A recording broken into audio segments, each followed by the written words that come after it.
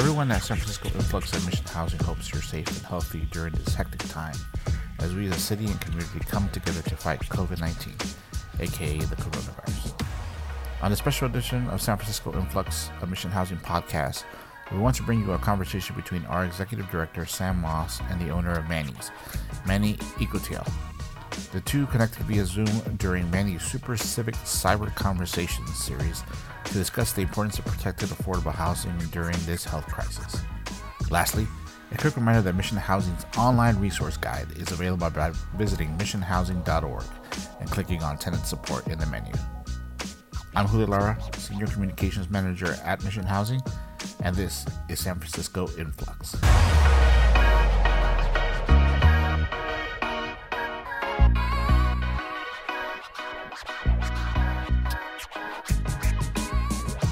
Sam Moss, the Executive Director of Mission Housing, my landlord, and also one of the most badass affordable housing nonprofit developers in the city, building housing. It's a real honor to do this with you. Thank you for making the time. I know there's a lot going on right now with you and what you're doing and all your residents, so I appreciate it. For those who are tuning in now, thank you for taking part in Manny's Super Civic Cyber Conversations. We're bringing civic programming to you in this time of need. A couple quick notes. If you have a question for Sam about affordable housing and how all this is affecting affordable housing, just type it in the Q&A box. You don't have to wait. You can just go ahead and type it in the Q&A box now.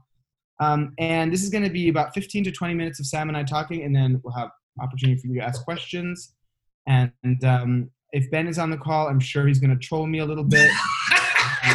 If you don't have all three of us on sometime, man. Oh my God, I'm nervous. You're really missing out on a sure win. You guys are quite the threesome over there.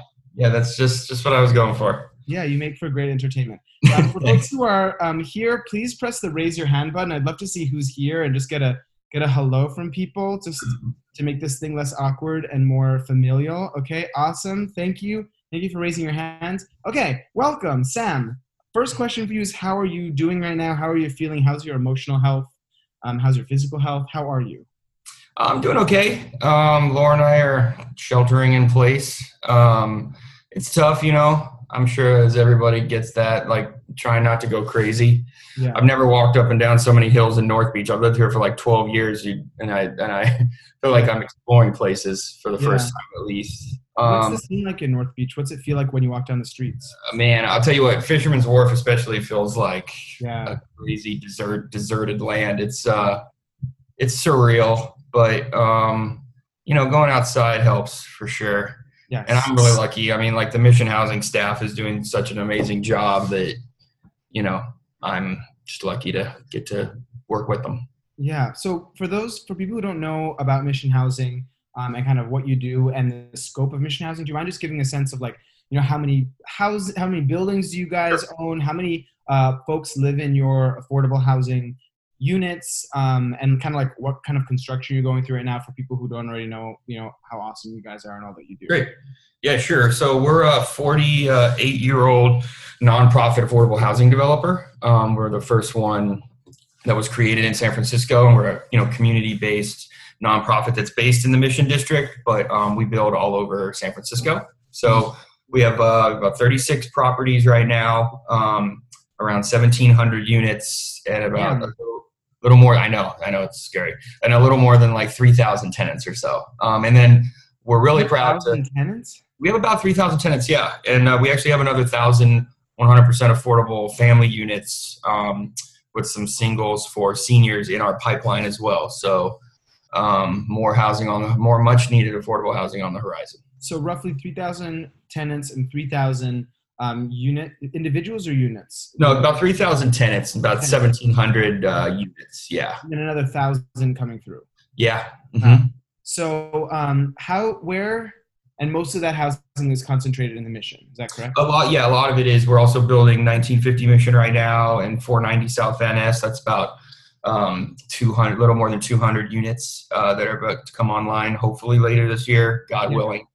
But you know, we're also a partner in the Balboa Reservoir development, which and then we're also building 136 units above the Balboa BART station. So spreading our wings a little bit. Amazing. So my first question to you is, because it's so top of mind, because it just got announced, is, a freeze on construction. Does that affect you guys? And if it doesn't affect you, how is construction going with the affordable housing units that you were in the process of building before all this came down? Yeah, I mean, so we're fortunate in the sense, I mean, I don't know how if you could say that we're fortunate. We're in such a housing crisis right now that affordable housing, 100% affordable housing especially, has been deemed an essential service. Yeah. So, our construction projects can and will move forward, but, we're just as concerned, we have to be more concerned with safety precautions and things like that, people taught. So, I mean, in that regard, though they are moving forward, it's certainly with an abundance of caution on all sides. I think this recent more of a construction halt, I think like it'll take a little while for the dust to settle to figure out what it might mean. But I think that, God willing, we'll be able to at least keep our 100% affordable projects moving forward. This is a hard projection to make and also a controversial question, but I've never been afraid of asking controversial questions, as you know. Do you feel like one of the, when you start to think about the long-term ramifications of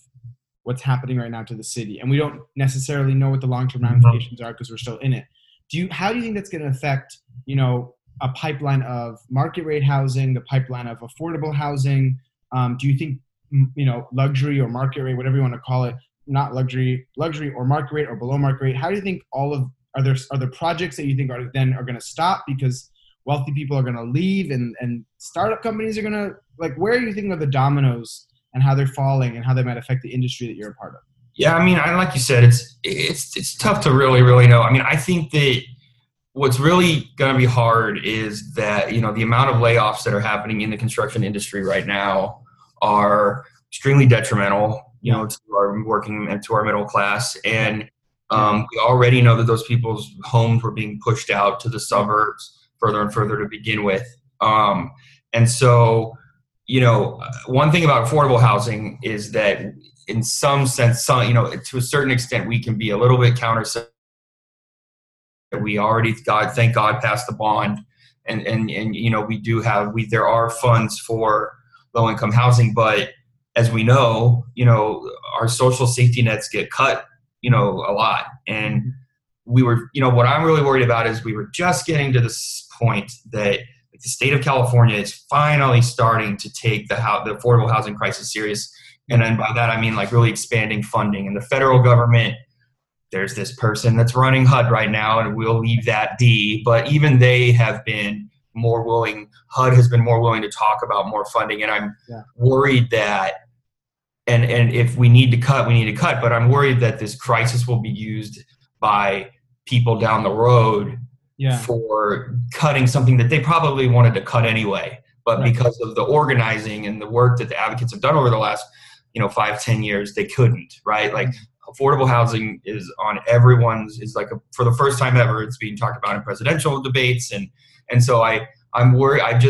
What I'm most worried about is it really felt like momentum was slowly starting to happen. And I'm sure a lot of industries are like that. Do you think it's possible that the economic fallout that occurs as a result of the shutdown might instigate or catalyze the desire for more affordable housing? Is that possible, or is that just wishful thinking? No. I mean, it certainly will, but it's important to remember that, I don't know that we could have a louder cry for affordable housing right now. But the shutdown, you can scream for affordable housing all you want, truly, but we have set up our society to have it be, it's married to market rate housing. No matter who you vote for, I don't care if you read 48 Hills or the Chronicle, it's attached to market rate housing. And so, if we kill all economic engines, and we know how much housing is used as an economic engine in our country, especially, but throughout the world, we really will be killing even any chance that we have it to deliver on that affordable housing. So, what I would really love to see is that we disentangle the two, Right. for one, if that's a thing. But yeah, I mean, I certainly think that God, this crisis is horrible, and I wouldn't want anyone to go through it. But I do think that you'd have to be hard pressed right now, especially, not to see, how important it is to have like a home for everyone. Right. It's extremely blatant right now. Yep. And, we've been underbuilding housing for so long in the city, so long in the Bay Area. And, on the one hand, I'm happy that our construction projects are still going forward. But on the other hand, like, they're going forward because we didn't build enough housing a decade ago and 20 years ago. So we're having to we're putting workers into a situation that perhaps we wouldn't have had to. Okay, 2 more number and budgetary questions for you. Go for it. I love it. Okay, so one, the $3 trillion federal stimulus bill, was any money in there allocated to building housing? Yeah, so there was. I know that there was a good amount. I don't have it all handy right now, but I do know that there was a good amount of money for public housing, which will filter down through, sorry, I used the word filter, which will filter down, it'll trickle down through HUD. It's better than trickle down. We don't want to all of the housing authorities. And then I also saw that they drastically increased the Community Development Block Grant money, the CDBG. We love our acronyms in this industry. CDBG, Community Development Block Grant money, has for a really long time been one way that nonprofit developers pay for their salaries, for pay part of their operating costs. And so that's a really, really important thing too. Okay, and what about the $1.7 billion potential shortfall that we found out today or yesterday? We got the press release that, the mayor saying, the city may lose as much as the budget will shrink by about $1.7 billion. How do you think that'll affect your work as an affordable housing developer? I mean, it's always hard anytime anything's trimmed and, anything. I mean, it's the thing about the affordable housing industry that is so difficult is that even in the best of times, the way that we have to cobble together money, from so many different places means that, like, if any one little thing goes wrong, deals can fall through. And so anytime anyone's talking about anything except for like sunshine and roses, it has an outweighed drastic effect on especially funding. So yeah, it's scary. Operator, you're in there? You're there? Okay. Yeah, I'm working on stuff. Yes. Thank you. Yeah. Okay. So it was hard to concentrate. I was like, gosh, I know. Oh my God, Sam. Okay, I want to talk to you about the difference between the tenants and the residents. Okay. Okay. So you have a lot of tenants, right, and you have a lot of residents, and the population that is in your housing are folks that are living in affordable housing, and so you can make the guess that these are not folks who are living at the top of the economic, food chain or whatever. These are folks that maybe a lot. Do you know how many of your folks have lost their jobs? Do you know how many folks maybe can't pay rent? And then also, what are you hearing from your commercial tenants? You're the first landlord that I'm speaking to, and so we talked to a lot of folks who are suffering on the ground floor or in their homes. But what are you seeing as a landlord? Well, I mean, I think that we have a lot of working families, right? We have a lot, and there is a lot of people in the service industry, a lot of non-exempt jobs, and even some exempt jobs. So, we are certainly hearing from a lot of our tenants that, either they have lost their means of income or they're worried that they will. I think the worry is just as valid right now. Certainly if you lose your income, that's horrible. But we have been approached by a lot of tenants, and myself and Marcia Contreras, our deputy executive director, and our staff, we're working really hard to put into place a portfolio-wide policy. The first thing that I want to say though is, like, we're not in the eviction business. It's not something that Mission Housing does. Like, if you're in one of our buildings, whether you be a residential or commercial tenant, like, you should rest assured that you will in no way, shape, or form ever be negatively penalized because of a crisis. I don't know about you. I've heard a couple horror stories of landlords sending rent increases and things like that right now. And it takes a special kind of entity or person to do something like that. But, you know, Mission Housing, I'm really proud because, you know, we're a nonprofit, right? We're a community development corporation. So that's who we work for, the community. And you know, we already are an entity that in our core mission believes that when you are one of our tenants, you're in our family. And so, you know, long before our crisis, I would say some of the most impressive and important work that our resident and community services department does is ensuring that our tenants don't get to the point where they might be evicted, right? You help them out way early because like we're all kind of in this together. So, you know, I think the affordable housing industry especially is, once again, we are poised to help solve all the ills of the world, which is what we're called upon to do at every single property. So, you know, maybe if there was some affordable housing in the Sunset, we could be helping them out too. Yeah, I mean, it is. You know, I feel lucky to be a tenant of Mission Housing. I really do. Thank you.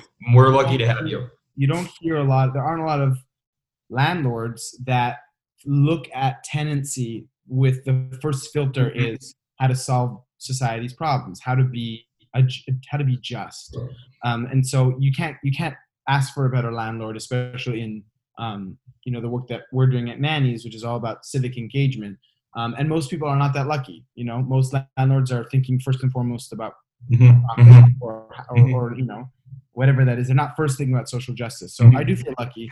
Taking your Mission Housing hat off and just being a landlord, how do you think this is going to affect landlords around the country? I mean, there's an article today in the New York Times about how it's April 1 and 40% of New Yorkers are probably not going to pay rent, and it might have a ripple effect. So what's the effect going to be of that? Yeah, you know, I think that the landlord is really the middle person for like the bank and the investment hedge fund, the investment money, and then I'm a renter, right? Laura and I, we went to North Beach, and so like I think that the ripple effect will really depend on, and I hate to say this because I don't think that BlackRock does have anyone's best interests at heart.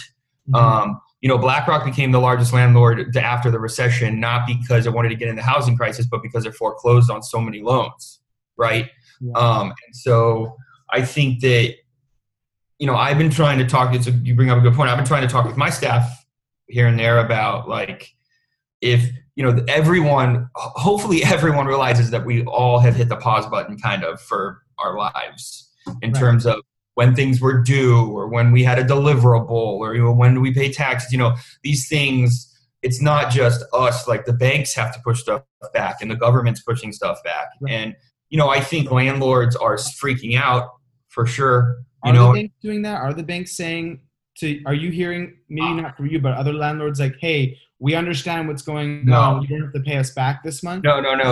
Like everything else, it will take organizing from tenants to tell other tenants about it. Organize to the banks? No, I'm saying like, you know, if there is mortgage forgiveness, right? Like we have it there. Some people are demanding mortgage forgiveness, right? For single family homes, like it will trickle to other places. But, you know, I think that the landlords especially are in a unique position where a lot of them, like they need all the rent just to pay their loan, right? They over leverage themselves. They took money and it requires the pay, you know, in some ways they're really like check to check, right? Mission Housing is not like that. And so that's what I mean. I think and it's scary because the last time that we got into a situation like that, places like BlackRock just like took everything.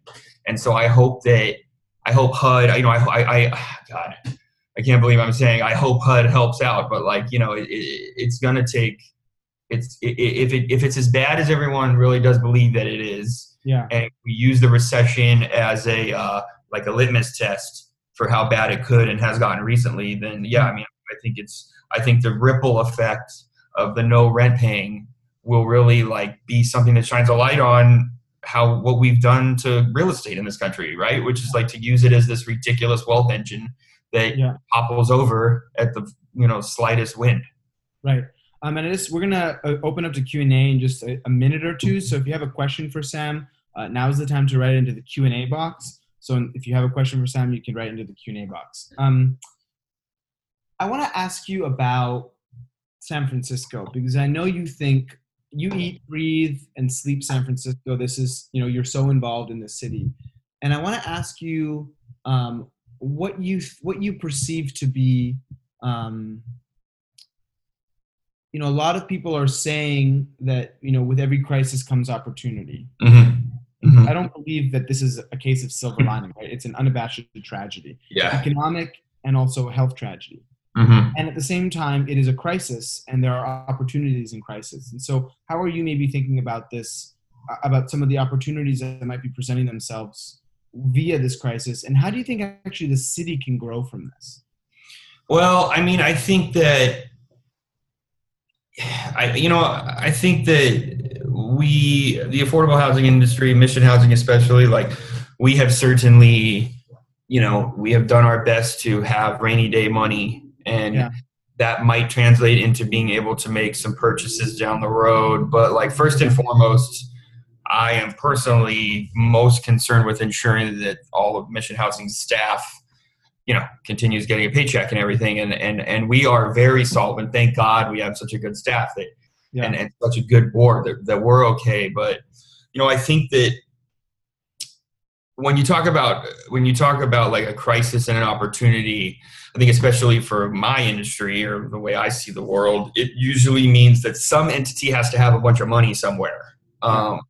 And I think it's where you're getting at, and that I don't know if we've really found that silver lining yet, because I think we all saw the budget. Well, not everyone. I guess not everyone watches SF.gov TV every day, but our leaders are talking about cutting tens of millions of dollars from our budget already. And yes, we have a bazillion-dollar budget, but so that money, so I think that what more than anything is the way that we interact politically and democratically is going to never go back to the same way.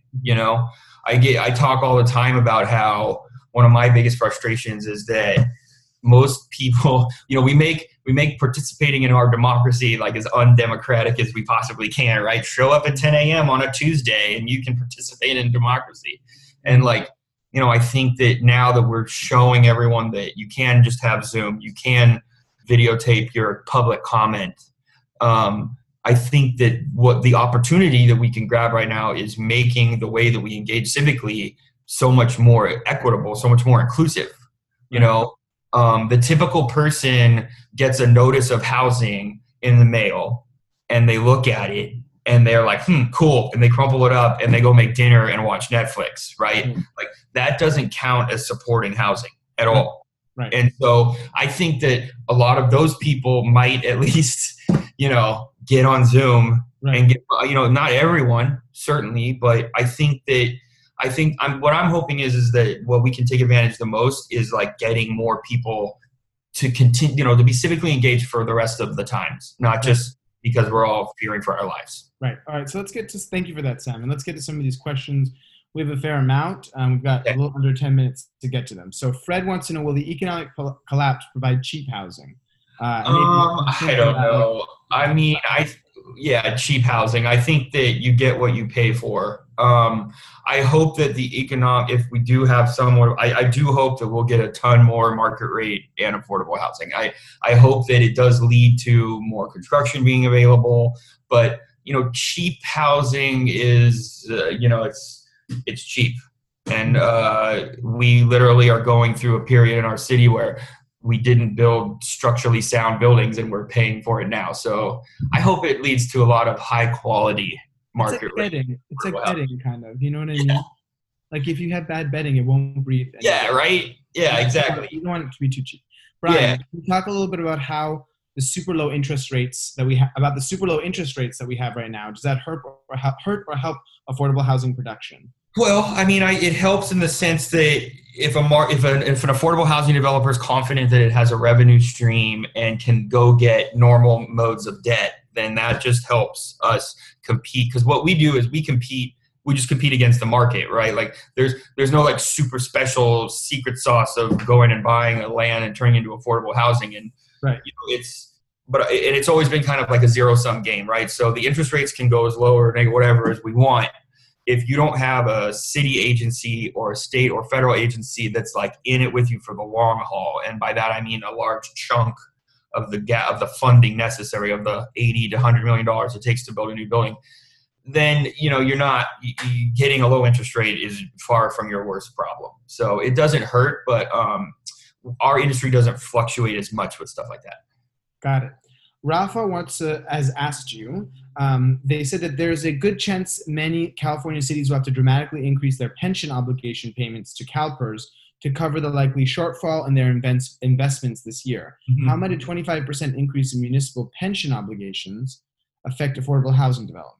I think that... Very specific question. Yeah, it is. I guess it's because I used to manage pension real estate. I guess I brought that one on myself. The pension investment has always been a tricky thing for affordable housing because the actuaries, when pension funds invest, they need to make a certain percentage, right? They need to make their return, and CalPERS hasn't been making that. That's why we're going to have to make a big contribution. And so if the 25% increase also comes with a more reasonable assumption on what that money should make if they lend it to affordable housing, and by reasonable I mean back down into the regular stratosphere that we can afford to pay, then it could be really great. But we'll see. Got it. There's some questions about ways in which Mission Housing is seeing itself now in this moment of crisis as more than just a place to house, but actually part of making the whole Mission community better and stronger. What are your thoughts on that, and how do you perceive Mission Housing kind of rising to the occasion? That's a really great question. I think that, we always say at Mission Housing that we don't own our properties, that we're stewards for that land, for our surrounding community. When we have a community room, we open it up to the surrounding neighborhood. I think that, right now what we're seeing is, first and foremost, our tenants, they need that support. They need that emotional or financial, what have you, support. We have been putting out a ton of best practices updates on through our website. We've been making all of the materials that we provide to our tenants. We've been making that somewhat public so that everyone who lives around our buildings, or everyone, can get that information. And I think that, like I said before, we really are called upon to solve all the ills of the world at every single property. And because of that, we do have this infrastructure where we can disseminate information, and we can act as a sounding board, and we can act as a support system. And the only reason we're able to do that is because we built housing there. So, I think that it's the Mission Housing, especially right now, needs to be a force of not just calm, but we need to help lead. I'm really proud, especially our resident services staff. They are really at the forefront citywide of how we're executing things like food pantry, and what we're doing to protect our staff, and what we can do to protect our community. And so, I think that it's really important for Mission to keep doing that, as long as we're keeping our staff safe. And I hope that the Mission knows that the only reason we can do that is because of all the housing that we've built over the last 5 decades.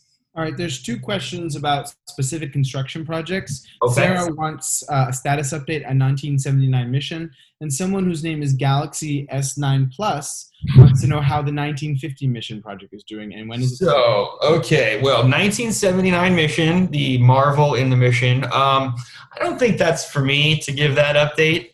Mission Housing is really honored to be somewhat part of the community group that is working to figure out a way to purchase that site and to build 100% affordable housing on the site. Oh, is that 16th Street? Yeah, that's where the monster was slayed recently. I see. So, okay, that's exciting. And then 1950 Mission is still moving forward because the affordable housing is deemed an essential act. We believe we're still basically on schedule. It was always set to hopefully be done and leased up before the end of the year. It's real estate, so if you aim for March but you land by August, you basically won. So, it's tough. It's tough to say specifically when something will be done, but I am confident that our development team and work, the mayor's office of housing especially has been really helpful. So we're hoping that's still on schedule. Got it. Kirby, my friend Kirby. Hey, Kirby. Kirby's got a question. With the economic contradiction that there will be a decrease in market rate development to cross-subsidize below market rate housing development, and at the same time, an increased demand for BMR housing with increased unemployment, how does Mission Housing seek to approach this problem? Well, like I said, our industry will never truly be what everybody deserves until the federal and state and state governments start taking the funding of affordable housing as seriously as San Francisco does. Yeah. So, one of the things that I think in my capacity as ED needs to be now is really advocating for more public dollars for affordable housing. And the reason that I think it can happen is because dollar for dollar, when you build an affordable housing building, you're also building a daycare center, and you're building a medical facility, and you're building a free computer lab, and you're building all these things that the government would have to provide or need to provide somewhere else. And so you're actually getting a lot for your money. And when we see now how much money we have to spend on first responders and trash and DPW and things like that, all of that stuff cumulatively in a city, that gets less expensive when we have high quality affordable housing in every neighborhood. Yeah. And so I'm cautiously optimistic that our leaders will see that down the road, once we're trying to pick up all the pieces. Yeah. Well, there are a lot more questions, Sam, but we've agreed to keep these conversations to 30 minutes. I'm happy to, if anybody wants to email me at smoss@missionhousing.org, I'm happy to keep talking about anything. Actually, why don't I just ask this one last question? Oh, Grande. Great. I thought this is interesting. Randy Shaw wrote today about how the pandemic and economic impacts could potentially create openings for affordable housing, like buying entitled properties, buying existing buildings, buying vacant lands. What needs to happen to make this happen, especially in working class neighborhoods in San Francisco? Well, two things. One, we need apartment buildings to be legal in every neighborhood of San Francisco. And I mean that for affordable and market rate housing. We can pour all the bazillions of dollars that we want into it. And that's the other thing that it requires is a lot of money. But until we make it so that an apartment building can be built on every lot of San Francisco, you're still going to be paying a premium for things like construction and that stuff. And so, Randy's right that, and the Mission Housing is a really good example. I think he wrote about today about how we didn't take advantage of from 2000 to 2012. And, we're reaping the whirlwind right now because of it with the displacement bomb that went off in the Mission. And so what it's going to take is funds, public dollars. Yeah. It's going to take, like I said, we're going to have to make, especially 100% affordable, we're going to have to make it by right. You just get to build it no matter what. I don't care I just don't, that we have to do that. And then we need to ensure that our developers, our affordable housing developers, stay solvent long enough to ride out this storm as well. Yeah. So that there are people with experience to utilize those funds when the time comes. Yeah. Well, Sam, thank you so much. It's missionhousing.org. Thank you. And Manny's, if the operator, Sam, could put the link in the chat box to become a sponsor of Manny's, it's joinit.org/o/Manny's. We need your help right now. We are shut down and closed. And so we're asking everyone on this call, or this video moment we're going on right now, to please consider becoming a sponsor of Manny's. We really do need your help right now to get us through this moment as well. Thank you, Sam, for being such a great landlord. No Thank you, Mission Housing, Sam and Mission Housing, and Marcia and Paul, and Sanjo, and all the people who have made Manny's possible. Thank you for doing that. And folks, for tuning in, you can tag us at welcometomannys.com, and you can tag Mission Housing at Mission Housing. Great. Thanks, everybody. Thank you, Sam. And thank you, Sam, Jupiter, and Ren. Bye-bye.